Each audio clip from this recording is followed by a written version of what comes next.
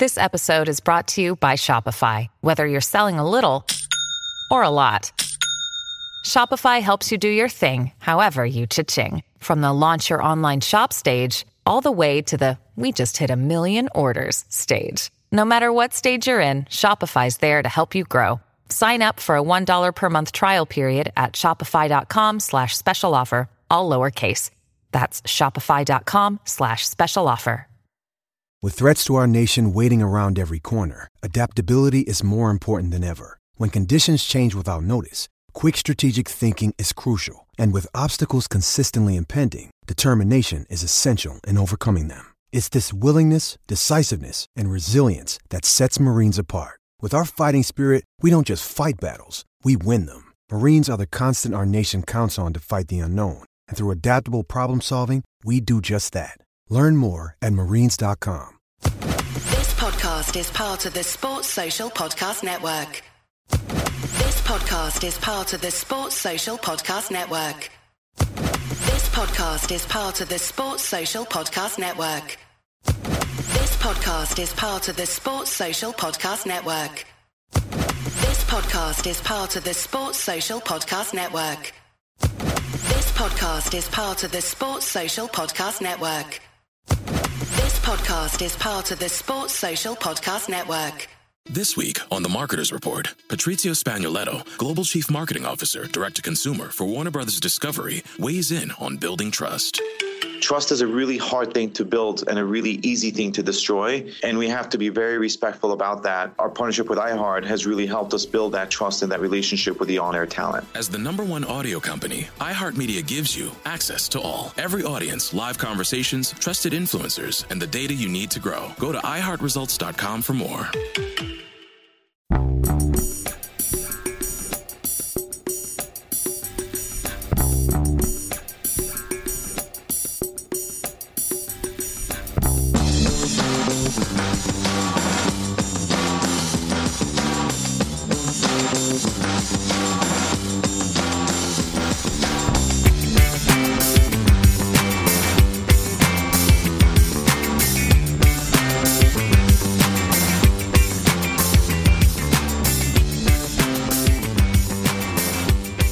Welcome to Celtic State of Mind. I'm Paul John Dykes, and today I'm delighted to be joined by Lawrence Conley and Natasha Meikle. Welcome to the show, guys.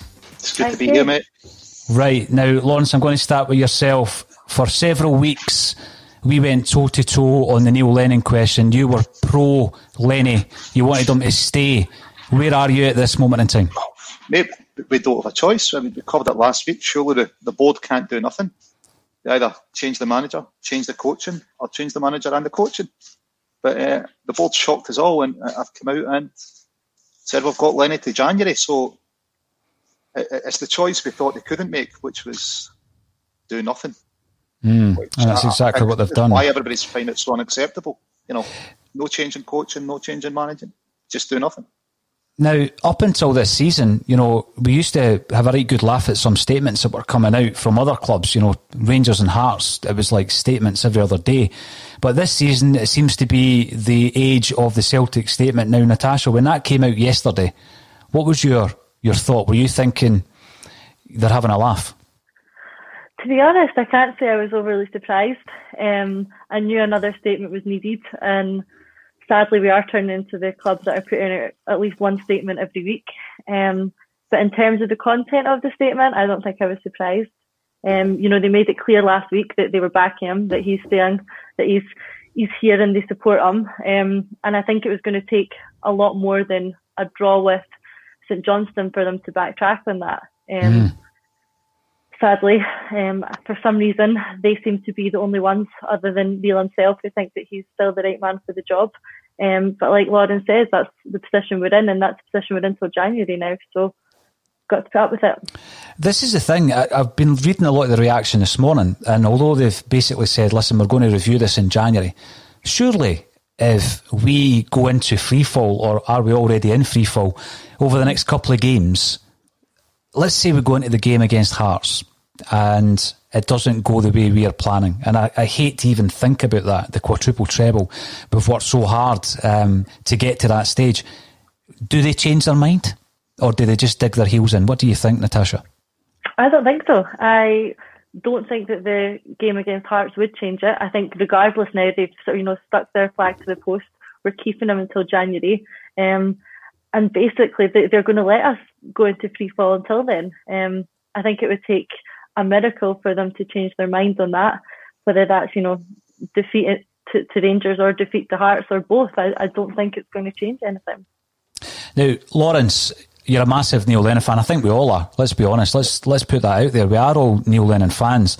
But there's the realism of the fact that this club were so far ahead of anybody that I must admit, it wasn't complacency. It was just if we maintained the standards that we had set, then I don't think there would be any question of 10 in a row. If we were playing to the levels that we kind of set last season, we'd be in a really good title fight right now. We'd be neck and neck with Rangers. I mean, they've barely dropped anything. A couple of draws, I think.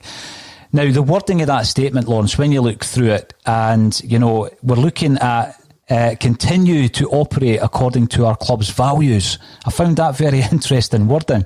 And I was wondering if that was a kind of indirect free kick at some of the things we've seen after the games up at the stadium.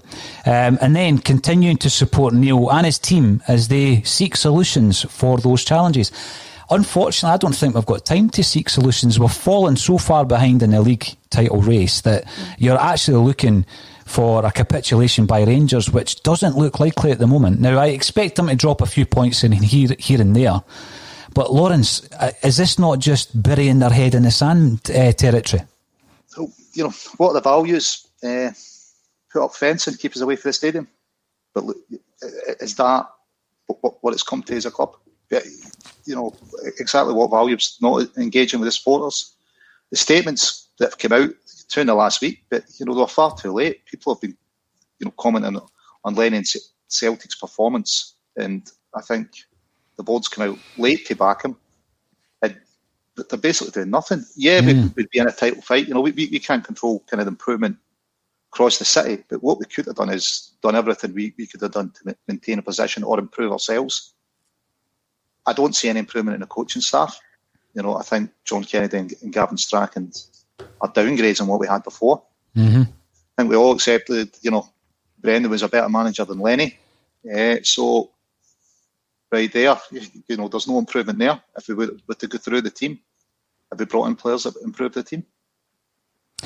Initially, I thought on paper it looked as though we had. And I think, even the club were quite confident. Natasha, when you look at their output, and it was obviously lining up guys like Ayeti and Duffy, I don't think there was many arguments. I think we all wanted Fraser Forster, there's no doubt about that.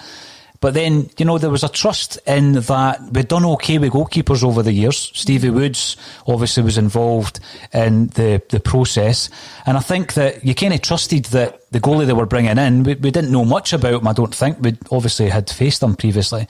You kind of trusted that he would be the man. But that I just think the signings have been one part of a number of factors, Natasha. What do you think the biggest factor has been this season?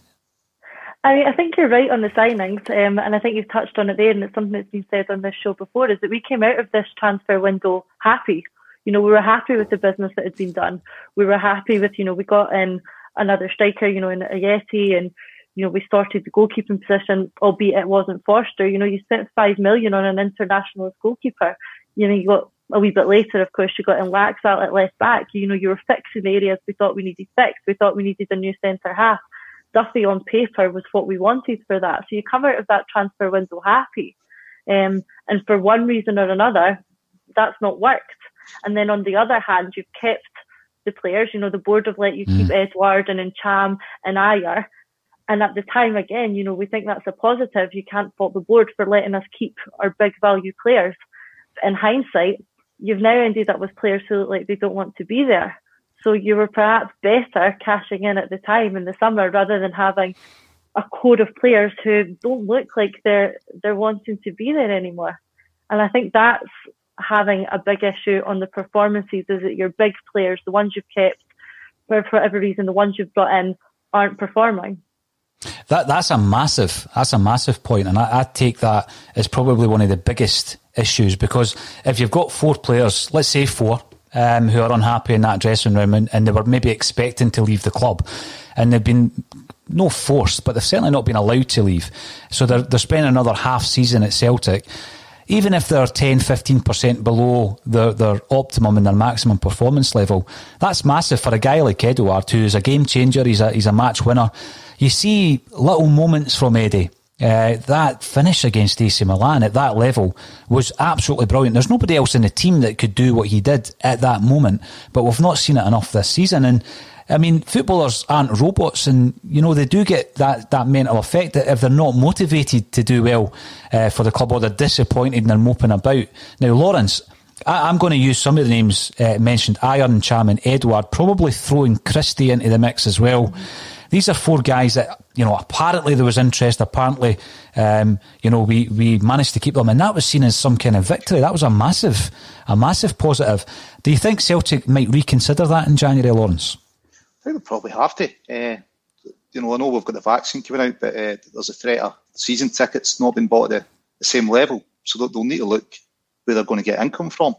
But on the transfer window, I think Brendan used to say we've got to get our number one targets. So I think Lenny's number one target was a striker from Peterborough. Yes. We didn't get him. We got a Yeti, which was pretty protracted and late on in the window. His number one centre-half was a boy for Sampdoria. We didn't get him. We got Duffy late on after we're out of Europe. And he wanted two wingers in. We didn't get any wingers. His number one goalkeeper target was Foster. We didn't get him. So, it's, although we were happy, you've got to kind of look and go, well, there's at least three number one targets that Lenny didn't get. The people he got in late. And we know from previous managers, they don't have full control over who's signed for the club. Just look at the comments when Fred was signed. So I think this kind of goes to a deeper problem within Celtic, and it's probably part of the reason that Lenny's still there. Maybe we were talking last week and you're saying, there must be loads of managers want the Celtic job. Well, maybe not under the way they've got to operate. Maybe not when Peter picks the players. Maybe not when Peter picks your assistant manager and your coach. Maybe football managers won't work like that. Certainly Brendan didn't want to work like it. Martin O'Neill left, Lenny left, first time round. No, you're right. You're right. And what I keep going back to as well with the new manager, and it's almost as if, should we even mention that because we've been told to shut up until January? Nothing's happening until January. Should we even look at potential managers and candidates? In the back of my mind, and I mentioned this to Natasha before we came on, I'm thinking to myself, am I giving too much credit to Celtic by saying maybe there is a plan in place in January? Natasha, do you think there is, or do we have no plan B? I'd love to think there was. I'd love to think that there was a good business plan in place here, and that we had plan B, C and D. But going by our past track record and going by all the signs that are coming out, I don't think there's a plan B. You just look at the way that Lennon was appointed and hired. At the time, when Rodgers left us, he was almost the only option. He was available, he could slot in, and the easy option was to then give him the job at the end of the season. It showed a lack of imagination. The board came out at the time and said they hadn't looked at any other CVs, which is a serious red flag in itself, but that's a separate issue. So I don't know why we expect this time for them to have done a 180 on that and to have all these ideas for a new manager.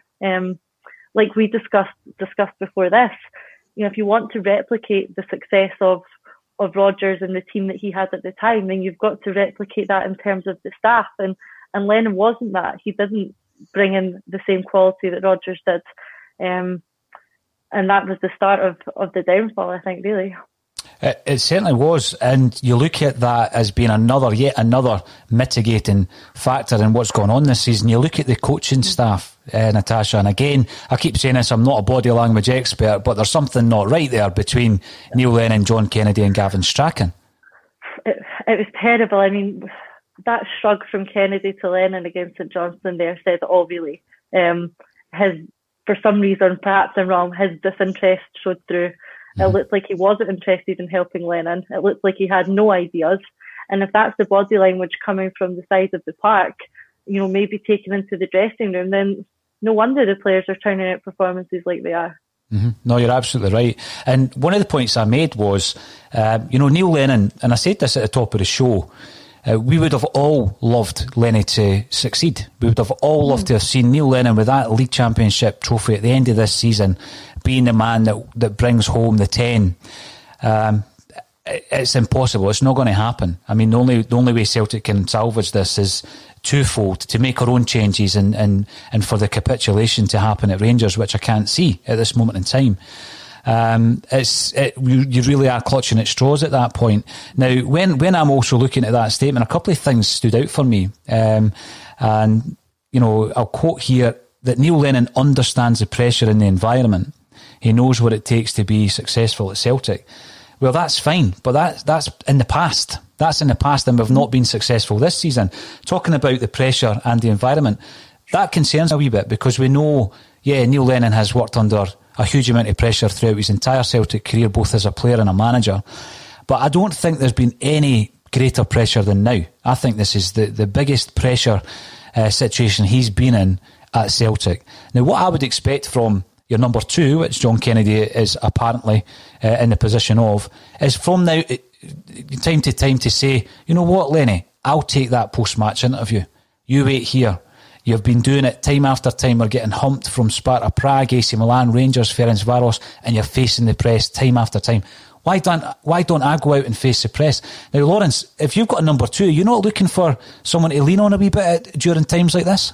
Yeah, definitely. Lenny can't do everything by himself. He can't be doing the coaching, the video analysis, can't be doing it all, the fitness planning.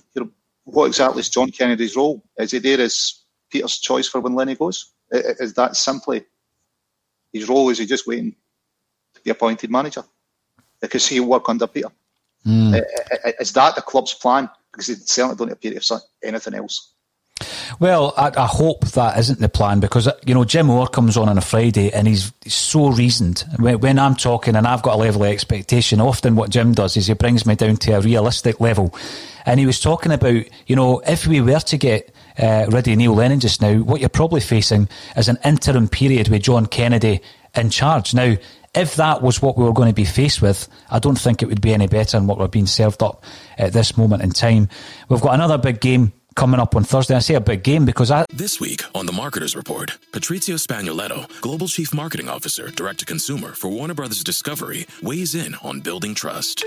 Trust is a really hard thing to build and a really easy thing to destroy, and we have to be very respectful about that. Our partnership with iHeart has really helped us build that trust and that relationship with the on-air talent. As the #1 audio company, iHeartMedia gives you access to all. Every audience, live conversations, trusted influencers, and the data you need to grow. Go to iHeartResults.com for more. As the #1 audio company, iHeartMedia gives you access to all. Every audience, live conversations, trusted influencers, and the insights and data you need to grow. iHeartMedia is your access company. Go to iHeartResults.com for more.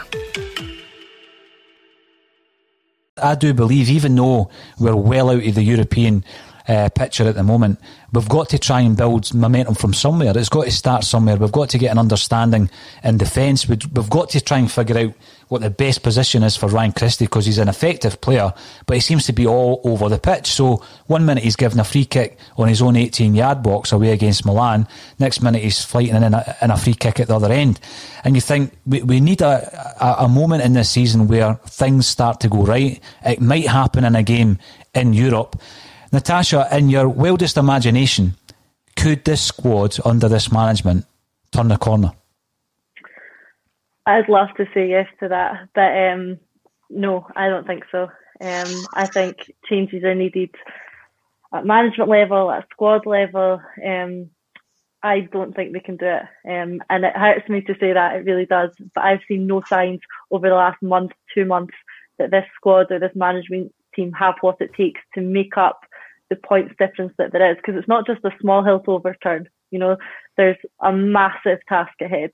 And even with the best management team and the best players available to us reasonably, it's still going to be a massive challenge. So with what we've got at the moment, I can't say I think so, no. This is the realisation, and the tipping point happened for me at Pittodrie at half-time. It probably took Lawrence a wee while longer. I think Jim Orr was saying last week that Ross County was the final straw for him. But one thing that I find interesting, and again, this goes back to the disconnect, Lawrence, between the supporters and those that make the decisions at the club. So I think the fans have largely made their feelings known about, the situation at Celtic and what needs to happen. We've been told not once, but certainly a couple of times over the last week or so, this isn't happening. And the reaction to that is something that I never thought I'd ever see again. Because when I think back to the situation Celtic were in previously, it was for different reasons that we wanted to oust those in charge. Lawrence, what do you think is going to happen this season or after this season should Celtic fail to win the league? I think we'll be looking at Ronnie Deila a pre-Brendan levels of season books, wouldn't we? I think that's, and then that kind of puts the club into a bit of tailspin. Then you've got to sell players because you can't afford them. That's where you could be sitting. If we don't win the league, surely Lenny's gone then. But with this board, who knows? It's and if it goes, it's most likely John Kennedy. What are their ambitions? We've recently pulled out the Atlantic League. Is that because Dermot's got something up his sleeve? We'd like to think so. Or is it just, what level of ambitions do we have as a club? Is it just to win the league? Do we have no further ambitions to go further in Europe? To aspire to kind of last 16 regular positions? But the board, I think you had a guy from Australia on before saying, McCann set out a mission plan. Mm-hmm. We should have a mission plan of, what are we looking to achieve? How often are we looking to qualify for the Champions League? How far are we looking to go? How often? It's all about the mystery what the Celtic board want to do. But that's the problem with the lack of engagement, Lawrence. I've criticised them over the last few weeks about the fact that, releasing a statement is not engaging with your fans. That's just releasing a statement. It's like advertising a product. That's not engagement with your fan base. Now, they've got all the technology in the world where, if you and me and Natasha and the rest of the Celtic fan base can discuss this matter on platforms that we're doing right now, how can the club not engage with the fans? And I've been hugely disappointed with the lack of engagement. Now, IH Decorating says that last night's statement was a raising of the white flag on trying to win the league this season. Now, we've probably figured out that there isn't a plan B, and it's almost as if we're trying to put things in place for next season, because I've already seen that we're interested in Mark McKenzie, who's plying his trade in the MLS. Apparently we were looking at him before Shane Duffy. Lawrence, you mentioned Ivan Toney before, who looks to be an absolute snip. I mean, if he goes in January or in the summer, it's for £20 or £25 million, probably to, one of the kind of mid-table EPL sides. We could have had that guy for the same price we paid for Ajeti, and Ajeti's barely playing. So there's so much wrong with Celtic at the moment. What I'd like to ask you, Natasha, is have you ever felt so disconnected from your club? No. And that's, I suppose there's a whole host of things that come into play with that. Not being at the stadium, for one, started that at the start of the season, before even the run of games has started like it has. Not being there has had an impact. Of course it has. And on top of that, you then get the results and you get the bad feeling and the discontent and then the protests, and it's just one thing on top of the other at the moment.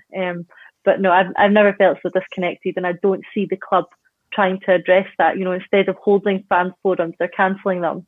Instead of trying to have a conversation, they're releasing a statement. That's, like you said, that's a one-way conversation. That's them talking at us, not listening. Mm-hmm. And I think a great deal of listening needs to happen, because if they don't realise how the fans are feeling right now, then they're not listening, because it's very, very obvious. No, you're absolutely spot on there. The communication seems to be, here's a product of merchandise, go and buy it. And I'm sure that they'll be sending similar messages out when it comes to renewing season tickets. But it's one way, it's not a two-way street with Celtic at the moment. Now, Patrick Murphy says that falling asleep at the wheel is something many of us felt the Celtic board had in them. Last night's statement was effectively a white flag, and accepting Rangers will win the title, this won't be forgotten. Now, a big part of the feedback I'm getting, Lawrence, from the Celtic support is that they are going to vote with their feet. People who hadn't actually considered getting refunds from last season are now considering it, or they're actually actively doing it and promoting it on social media. People are not buying merchandise around the busiest time of the year for merch sales, and they're also saying they're not going to renew the tickets for the following season. That's concerning, surely, for the Celtic board. I think they've just addressed it once it happens. After it happens, no forward planning again. let it happen, then think about what we can do. I mean, people will get new habits when we're not at Celtic Park. People will develop new habits, and then all of a sudden go, well, I'm not going to pay £600 to go and see what a John Kennedy Celtic team. What's the choice going to be then? And they're going to go, oh, well, I keep doing what I've been doing at the weekends. It's, you can see it's so far off, but the Celtic board just have no plan for it. It would be a big ask. It'd be a hard sell to buy a season ticket to watch a Celtic team managed by John Kennedy, that's for sure. Now, Mark, who is a regular contributor to the show, is commenting on YouTube, and he says, saw today that he's got 7 games to save his job. Again, this has turned into the Neil Lennon show. Take Neil Lennon out of it. I mean, you just look at the form, look at the players who are playing well below what we've seen in the past. Neil Lennon has tried, I believe, just about every permutation of lineup. The shape has changed time and time again. Sometimes we're going into games against Hibs, for example, where we actually knew Hibs and teams like Hibs and Ross County, they know how to play Celtic. There's no fear. We're going into every game and there's absolutely no fear because we have no width. Absolutely no width. Even though we've got a player in Jeremy Frimpong, who I remember coming into the side, he had everybody on the edge of their seat. He was taking on players at will. He was past 2 or 3 players before he even realised what was going on. He seems as though now it's been coached out of him. He can't seem to hit a byline and cross a ball. Laxalt now looks like a solid option at left back rather than the rampaging left kind of wing back that we saw in his first few games. And that's not going to change under the current coaching regime. Do you think, Natasha, when you've got players like Callum McGregor, James Forrest, who, although he's injured, he's obviously still part of the club, Scott Brown, experience like that sometimes maybe the players need to take a bit of responsibility, knowing that Lenny's there and obviously he shapes the team, he picks the team. Is there anything the players can do under those circumstances? I think there has to be. There has to be some element of taking a bit of responsibility, like you said, from your McGregors and your Browns, even players like Ayer who've been down for a while and Beaton. There has to be an element of responsibility. And we hear constantly from all of them that there's a great dressing room and that they're playing for the manager and that they're all together. And I'm not seeing any of that. Like the St Johnstone game just there, none of them looked like they were playing for their managers to me. There was no fight, there was no battle, there was no determination. That's not a team trying to play to save their manager's job. And for Lennon, if he says he's tried everything, he's tried changing formation, he's tried changing players.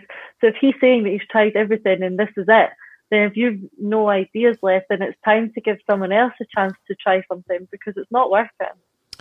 Again, excellent point, because there is the flip side of the board making a decision or a statement, and that is that Neil Lennon could make a decision. There's absolutely no doubt in his legacy at the club as a player and as a manager, not just on the football park. Everything that he's had to endure, Lawrence, well publicised, the threats, the attacks outside the football park, and well standing managing his football team at Tynecastle. So he's got a huge amount of credit in the bank, but Celtic are bigger than any individual. Are you disappointed that Neil Lennon hasn't taken a decision himself? Because as Natasha said, he's admitted that there's players in the dressing room that don't want to play. He's admitted that he's got a team who aren't fit.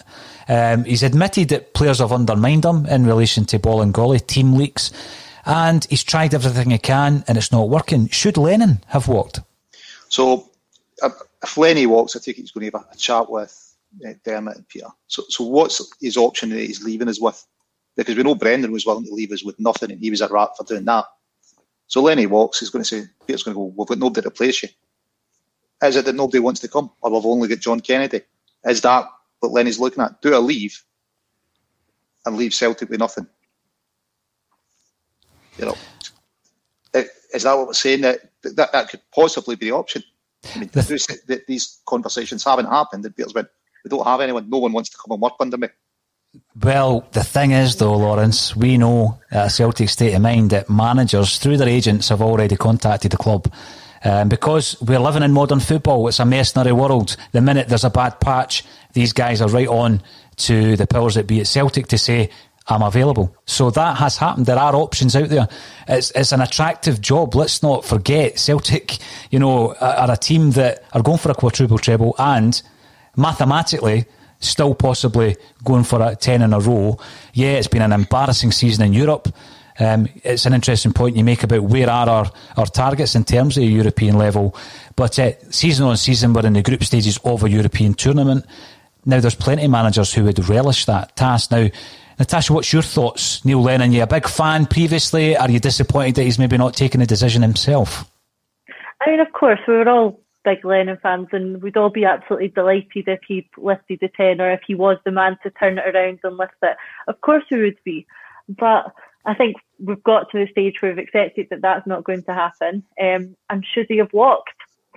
I mean, you hear the claims that he's staying around because of his ego or because he wants a pay packet and all of these accusations that are getting thrown his way. But for me, I don't know, maybe I'm being naive, but I don't think it's that. I don't think that's the sort of person he is. That could be wrong. For me, it's more of a case of, I think that Neil Lennon really does believe that the person to turn this round is Neil Lennon. Mm-hmm. And I think he has massive confidence in his own ability to turn it round. And he does think he's the best person for the job. And for that reason, he won't go. He won't do it.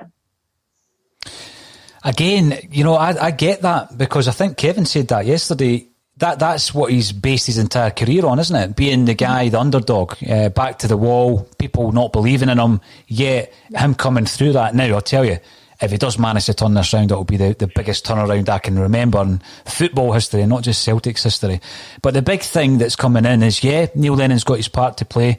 The players undoubtedly have got their part to play, Lawrence. But again, going back to the question of the board, and I seen a comment earlier, sack the board, which I never thought I'd see again, I've got to admit. Paul McQuaid, this is defo the beginning of the end for Desmond and Lowell.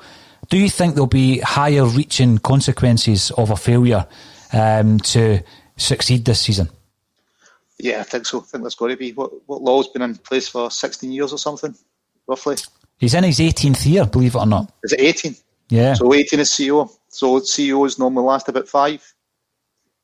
Yeah, I think the fans would say, if the season ends like we think it's going to end, and listen, to be honest, even if we turn this around and we win the 10 and we've got the quadruple treble, who knows, maybe another double. I would say Lowell's time's definitely up. O'Neill, the rumours were he couldn't work under Lowell. Lenny, the first time that the rumours were he couldn't work with the interference. Same with Rodgers. You're going, it can't all be the managers. It can't. The person that stepped in and appointed Martin and Brendan was Dermot. So what successful managers has Peter picked? It's, what is his track record? A good balance sheet? Is that what it's going to be? Or is he going to take credit for, Brendan coming in and doing an invincible treble when, he didn't pick Brendan and then Brendan couldn't work with him. So I think Peter's time's definitely come to an end. It felt as though there was probably a natural end at the conclusion of the season. Anyway, Natasha, you were probably looking at a situation where Neil Lennon was going to leave, I think.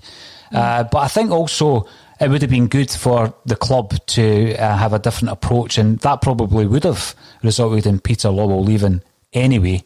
It's not going to happen before then. There's absolutely no way that there's going to be any shuffling going on there. The longer this goes on, though, I mean, we've seen the footage, and that can be kind of dressed up to suit a narrative. We've seen the footage after the game, and we've seen a lot of the kind of nasty side of it, but there's a lot of peaceful protesters who are just so frustrated, and that's their club, and they want to go up there. And as you said before, when it's in this lockdown, you've not been able to go and do what you habitually do twice a week, or, I see people up there all the time, even when we're not playing. Then there's this frustration, and they want the club to know that we want change. The barriers are up. The Green Brigade put up their banners and their scarves, and they're taken down and put into bin liners. And again, it goes back to the disconnect. But this is a club who are meant to be more than a corporate enterprise. They're meant to be a club like no other. And again, we're going to be reminded of that next season on the top tier and a big banner if they're not careful. And that's the way that they're going. What's the kind of feeling been amongst your own associates, people that go to the games with yourself, travel home and away, spend vast amounts of money on European trips, all that investment, and it's a high percentage of people's income. That's another thing. Mm-hmm.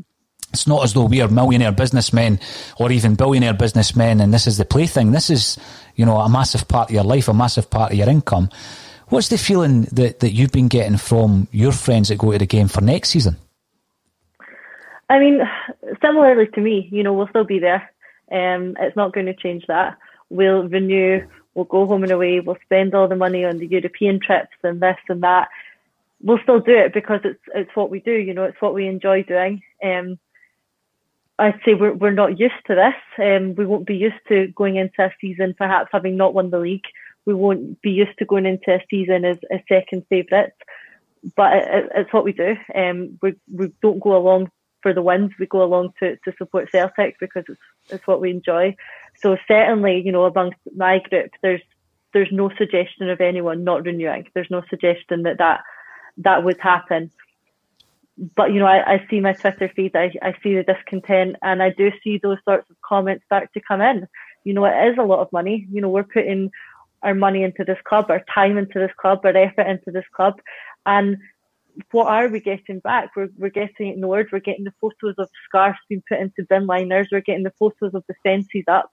That's no way to repay a fan base who put so much into the club. And I can understand that fans are feeling disconnected. And if they start to act on that by, in terms of their wallets and their money, then you can't blame them, can you? This is a big thing. I speak to people maybe of my generation and Lawrence, and, I remember going through the nine and thinking there's far too much focus on what's happening with Rangers, far too much focus. Now, a lot of it's important. A lot of what went wrong was never dealt with properly. But there was far too much focus on what they were doing coming through the leagues. I couldn't care. They were irrelevant to me. I just wanted to enjoy the success that Celtic were having. But I was trying to explain to someone who's maybe a good 10, 15 years younger that, what you would have expected previous to this period of domination was Celtic generally would win the league for a couple of seasons, maybe 3, and then it would swing, the pendulum would swing in the other direction, and that's the way it was.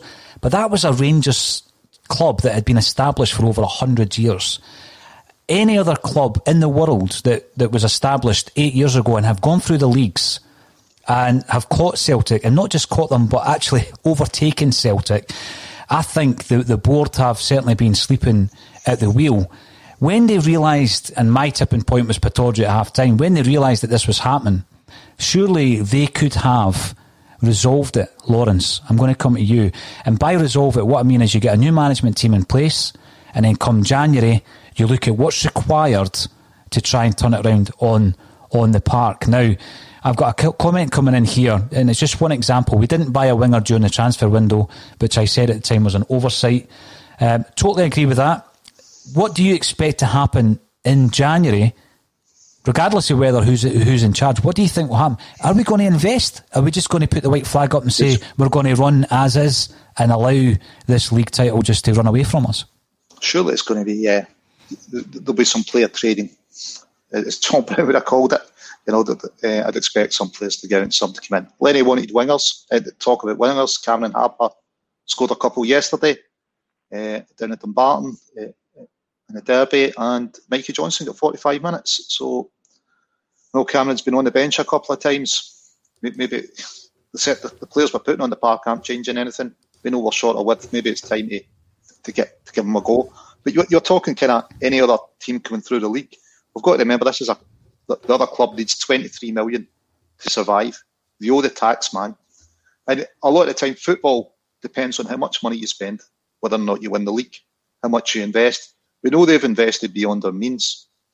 I think we've invested probably well within our means, which is our mistake. But, to balance it, it's, they're way overspent, and they've got an agreement in place with the tax man. They're behind in their taxes again, which we know what that led to last time. So I think their big gamble is Champions League money, whether they get it or not. January, I think there's got to be some kind of investment. If there's players that don't want to be there, they've got to go. Lenny's hopefully got some targets, whether it's the boy from Philadelphia, whether it's wingers again. Hopefully you get whoever does the transfer dealings, whether it's Peter or Desmond appoints someone else to overtake it, or whether it's Nicky Hammond. Who knows? We get our number one targets delivered.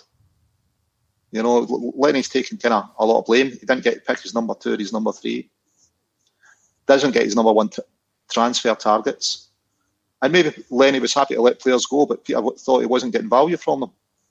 Look at kind of buying into a situation we weren't going to get a decent replacement, and we end up losing 9 million on him. So whoever's handling the transfers at the club, they like to herald it, it's brilliant when you get 25 million for Kieran, which I'm not too sure what we've done with the money.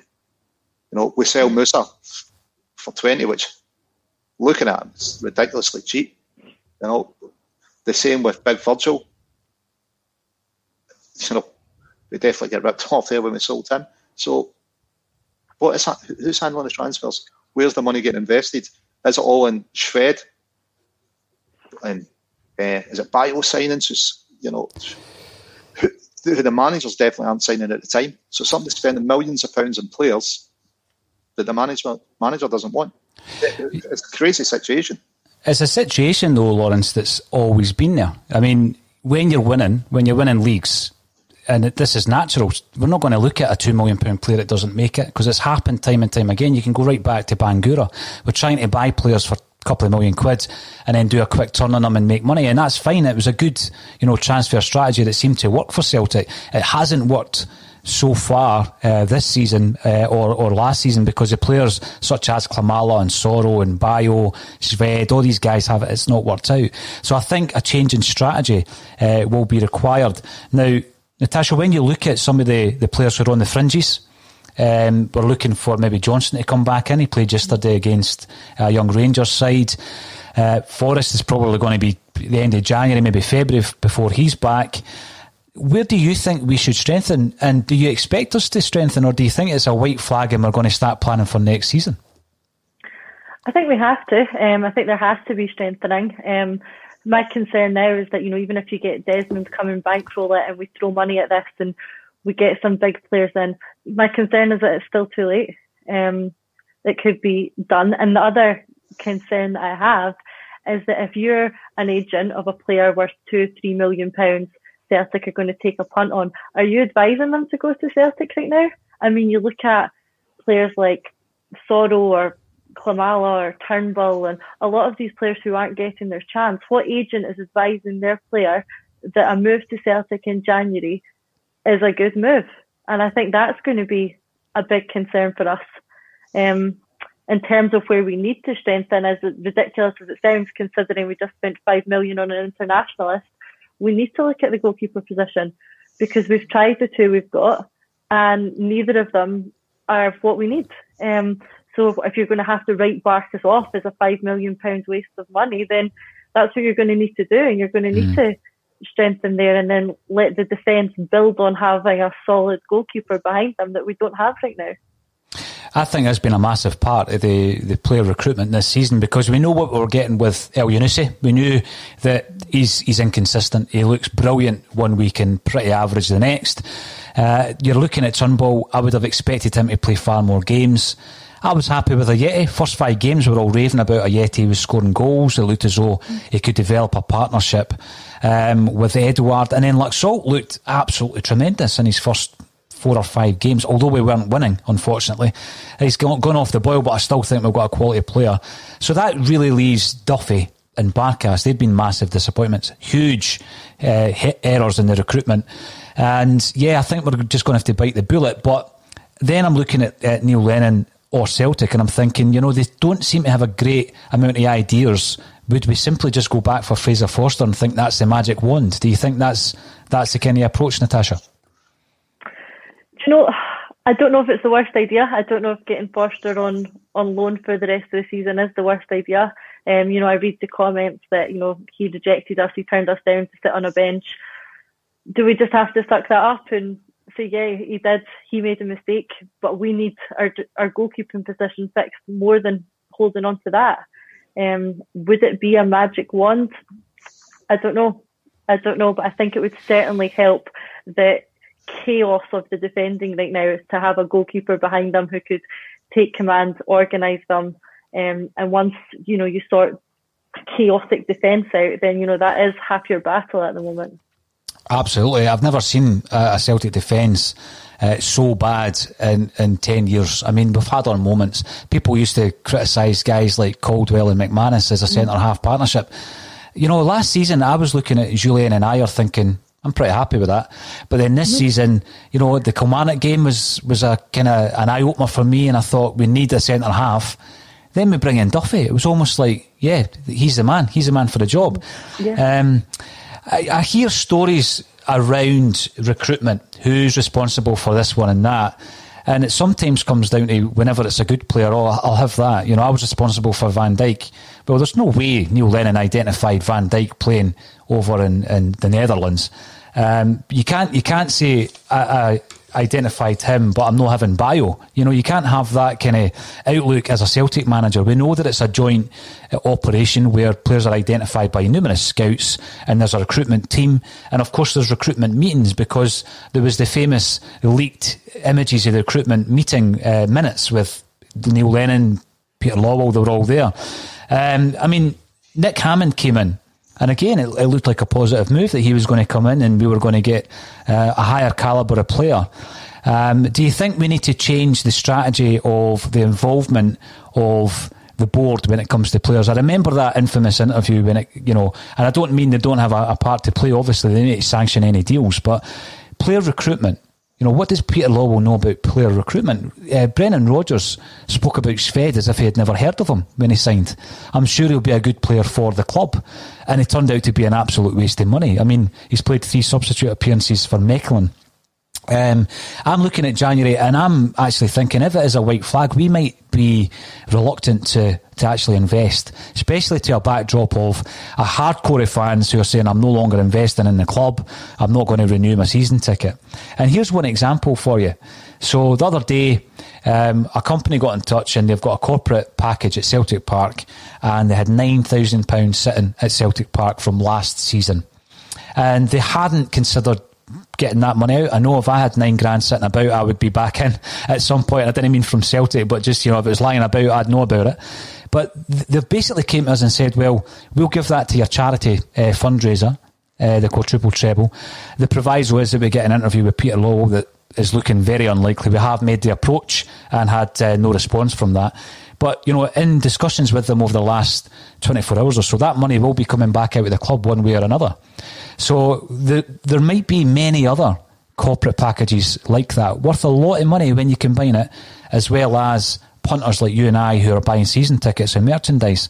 So I'm actually looking at January and thinking, has the downsizing process begun? Now, I don't want to focus on Rangers, Lawrence. I know you said about their finances being you know, a precarious predicament at the moment. They always seem to be, but, you know, it looks as though it's a gamble that's going to pay off if they win the league, and then they've got access to Champions League riches. But again, that's for another podcast. That isn't a Celtic state of mind.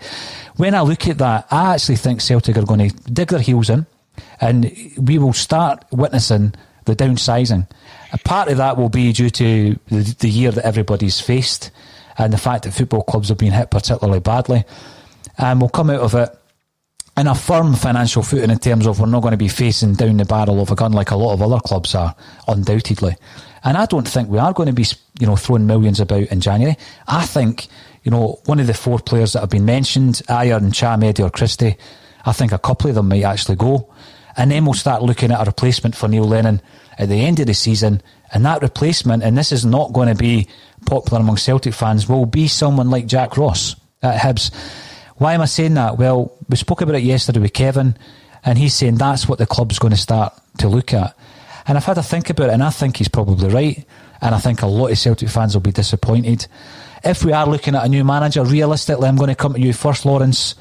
Who will we go for if we're looking realistically for a new manager come January if it's been reviewed and we're still in freefall? Realistically, is it going to be Lawwell's choice or Desmond's choice?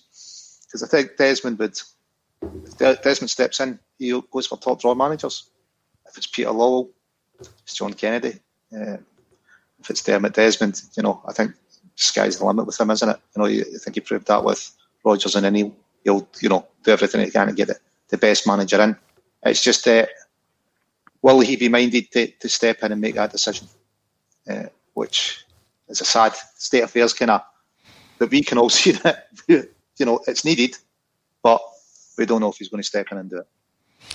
That's a good point coming in from C. Quinn on YouTube. Celtic FC is a big club in world football, at least on par with a mid-table EPL team. Surely a club the size of Celtic should be looking at a higher calibre of manager with some European experience. Well, again, it goes back to Lawrence's point. Do we know what the club are looking to achieve in the next 5 years, Natasha? And if it came down to it in January and we had to replace the gaffer, what kind of level are you expecting? I mean, I get the point that, we are, or we could be, mid-level EPL. That's what we should be looking at with that sort of European ambition. But we're nowhere near the finances of those sorts of clubs. So we can't be looking at the same sort of managers that those clubs can, unfortunately, unless, like Lauren says, Desmond comes in and puts some money behind it. And he did that when he got Rodgers in. The reaction was there. The talk is that he wasn't happy with the way that the Rangers board reacted after that game and stepped in and did something. He brought in Rodgers and he bankrolled it or whatever and made the change. Why he's not doing that now after seeing the way the fans are feeling, the protest outside the stadium, if that's not enough to make him step in and put his hands in his pocket and fix this, then I really don't know what will be.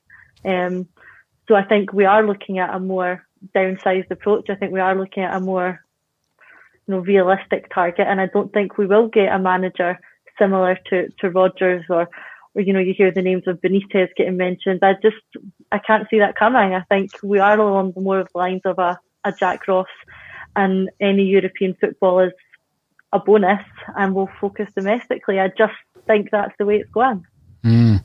I know, and it is all about being realistic, Natasha, because I do have high expectations when it comes to Celtic, and you hope that they build, and if you've dominated for 10 years, by the 10th year you're making progress in Europe. I thought that was going to start when Brendan Rodgers came in.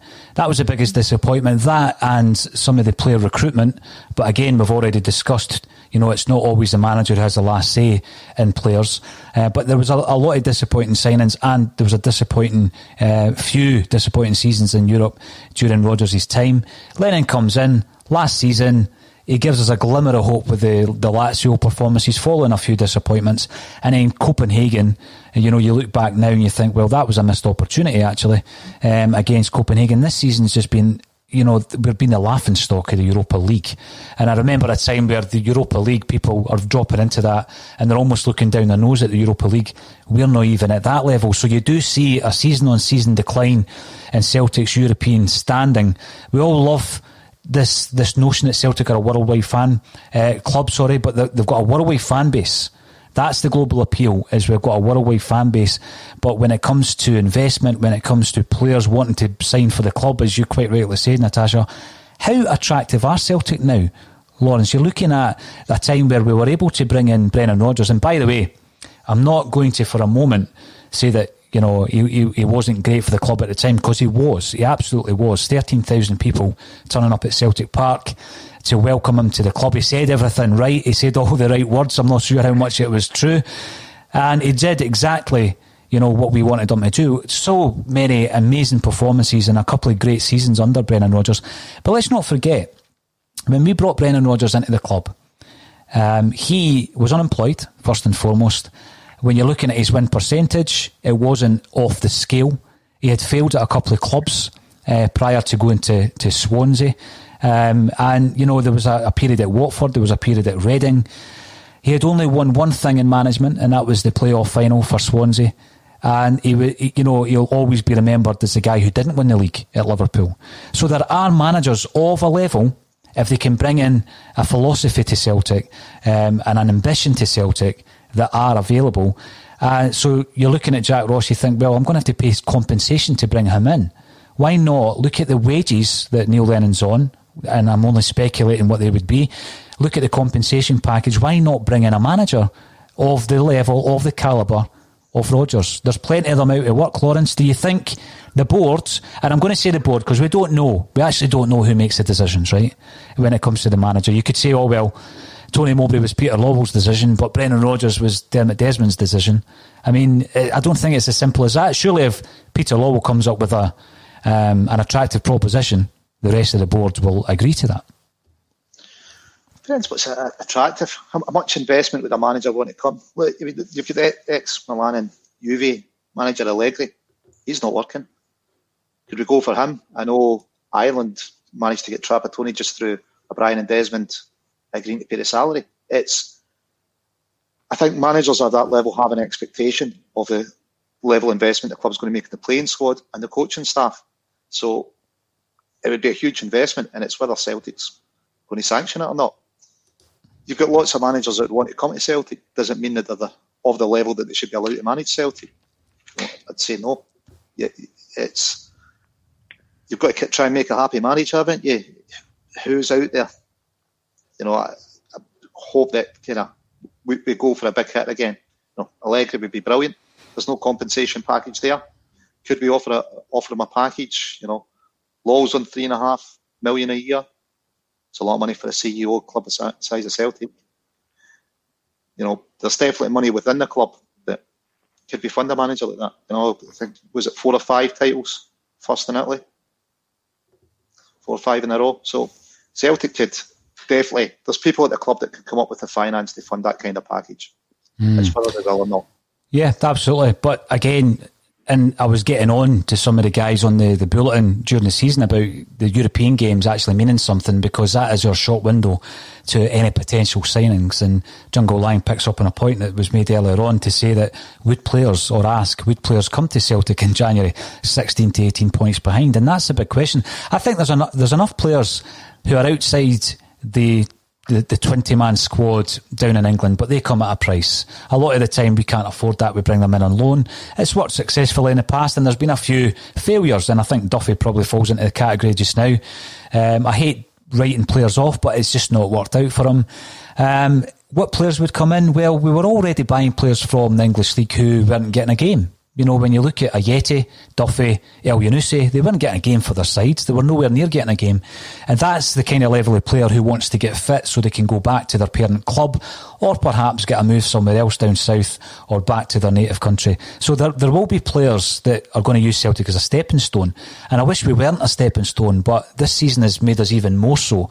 In terms of the manager, I think it's the same. At the end of the day, Natasha, Brendan Rodgers used us to get back on a platform that would improve his profile for a job down south, and that's exactly what he's done. There are other managers out there. We've heard names like Eddie Howe, for example, being mentioned. A lot of people don't like that idea, but there's plenty of other managers out there. Do you think that Celtic would still be an attractive enough proposition should the club show that ambition? We're obviously all looking at it through green-tinted glasses, and to me, and it's an attractive proposition for any manager. But when you look at it on paper, if you're a manager and you come into Celtic now, you're however many points behind, like being suggested, if we're 16, 18 points behind in January, you're the manager who's going to come in, probably lose the 10 in a row season, have a more limited budget to work with, perhaps, who you're going to get in the transfer windows. Is that an attractive proposition? I'm not sure it is. It's a bit of a lose-lose. If you manage to turn anything around, if you manage to win one trophy, it's not good enough. And if you lose them all, then it's a disaster. So who is that an attractive proposition for at that stage in January? It's a good question. Now, we do know that some agents have been in touch with the club, but these people who are unemployed, again, might see Celtic as a stepping stone, and that opens up other problems that we have seen since the departure of Brendan Rodgers. Let's have a wee chat about Thursday night. We do have a European game against Lille. 60 minutes against Lille were some of the best football that we played all season. We looked okay for about 20 minutes against AC Milan as well. Natasha, what do you expect to happen? Do you think there'll be big changes? We played Scott Brown against AC Milan before the St Johnstone game. Surely Lenny rests a few players on Thursday night. Yeah, you think so, but I don't think he will. I think in his head that what we need right now is to get a bit of form back, is to try and get something to click, and it's not going to click if you keep changing the team up. So the more games, the better, to try and force some form back into them, try and get the confidence up, try and get it to click again. And if that means playing a relatively strong team in a dead rubber game, then I think he'll do it for that reason. Obviously concerned about the game against Lille. There's the stats going round that if we lose 3 goals, then we could be the worst team in Europa League group stage history. That's not an attractive record to have on the horizon. But on the other hand, it could be what we need is a dead rubber game to let the players play a bit more freely, maybe get a bit of confidence back up, put a decent performance together and build on it, because we have to hope that, really. We have to hope that's where it's headed. Yeah, absolutely. Ever the optimist. And I'm the same as well. I'm looking at, even the fact that we're praying for Jullien to come back. But if you look at the penalty that was given away against Ross County, he just can't deal with the cross. And then you're looking at St Johnstone, the same thing happened. Stevie May plays a simple ball across the park, across the goal, and Jullien can't deal with it. I mean, that's just bread and butter defending. But I would certainly still continue with Jullien and Ajer in the centre of defence to try and get that understanding back that they had, or seemingly had, last season. Now, Lawrence, looking ahead to Thursday, what's your thoughts on what Neil Lennon might do on Thursday night?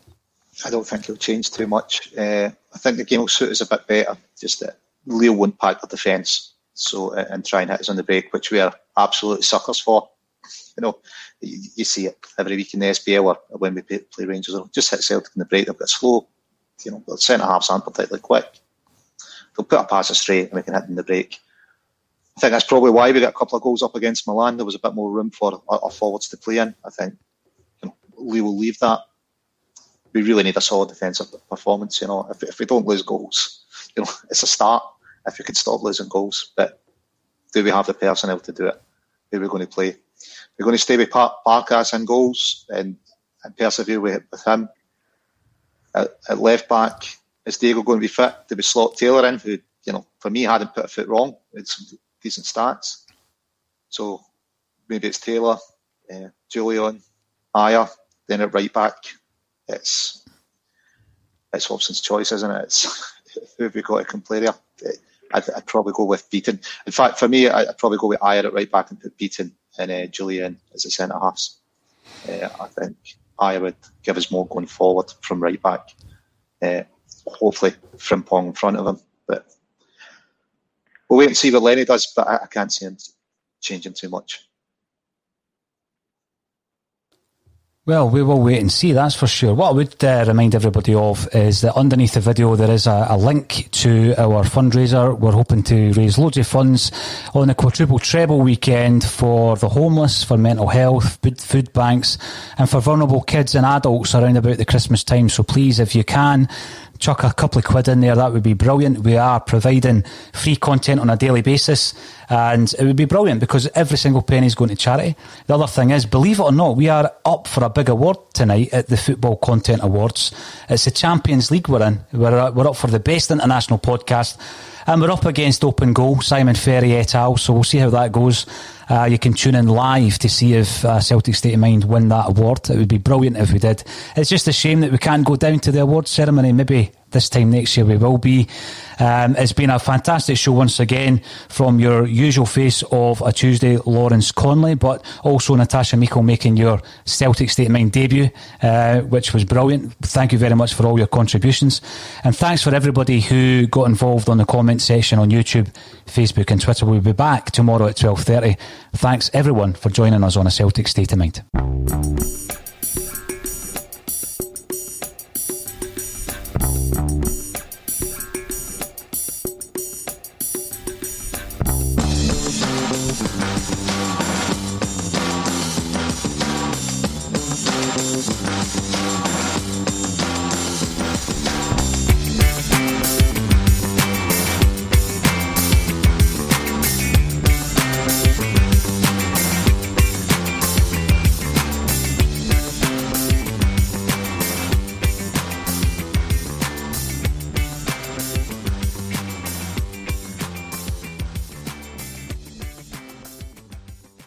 Message and data rates may apply. Guys, got hair loss? I know what you're thinking. Should I shave my head, comb it over, wear a hat? Just stop. This isn't 1970. Keep your hair and your confidence because Bosley, America's #1 hair restoration experts, can give you your real hair back permanently. Check them out today because they're giving away an absolutely free information kit and a free gift card to anyone that texts EASY to 203203. Dude, you don't have to look like your dad, because this isn't your dad's hair loss treatment. People all over the country trust Bosley because they're ahead of the curve. They use the latest technology to give you your real hair back. And the best part? Bosley's permanent solution is protected by the Bosley Guarantee. Let Bosley show you for free how awesome your hair could look with an absolutely free information kit and a gift card for $250 off. Text BZ to 203-203. That's BASY to 203-203.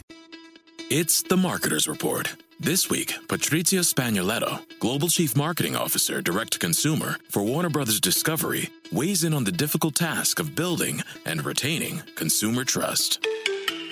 Trust is a really hard thing to build and a really easy thing to destroy, and we have to be very respectful about that. Our partnership with iHeart has really helped us build that trust and that relationship with the on-air talent. The best thing for us to do is to build a relationship with our consumers. And if those consumers have a relationship with the DJs that are on air, then we want to build on that. House of the Dragon, which was one of our most successful, if not the most successful campaign we've ever done for a show, audio was a core part of that. As the #1 audio company, iHeartMedia gives you access to all. Every audience, live conversations, trusted influencers, and the insights and data you need to grow. Not just a media company, iHeartMedia is your access company. Go to iHeartResults.com for more. Sports Social Podcast Network. Sports Social Podcast Network. Sports Social Podcast Network. Sports Social Podcast Network. Sports Social Podcast Network. Sports Social Podcast Network. Sports Social Podcast Network. Sports Social Podcast Network.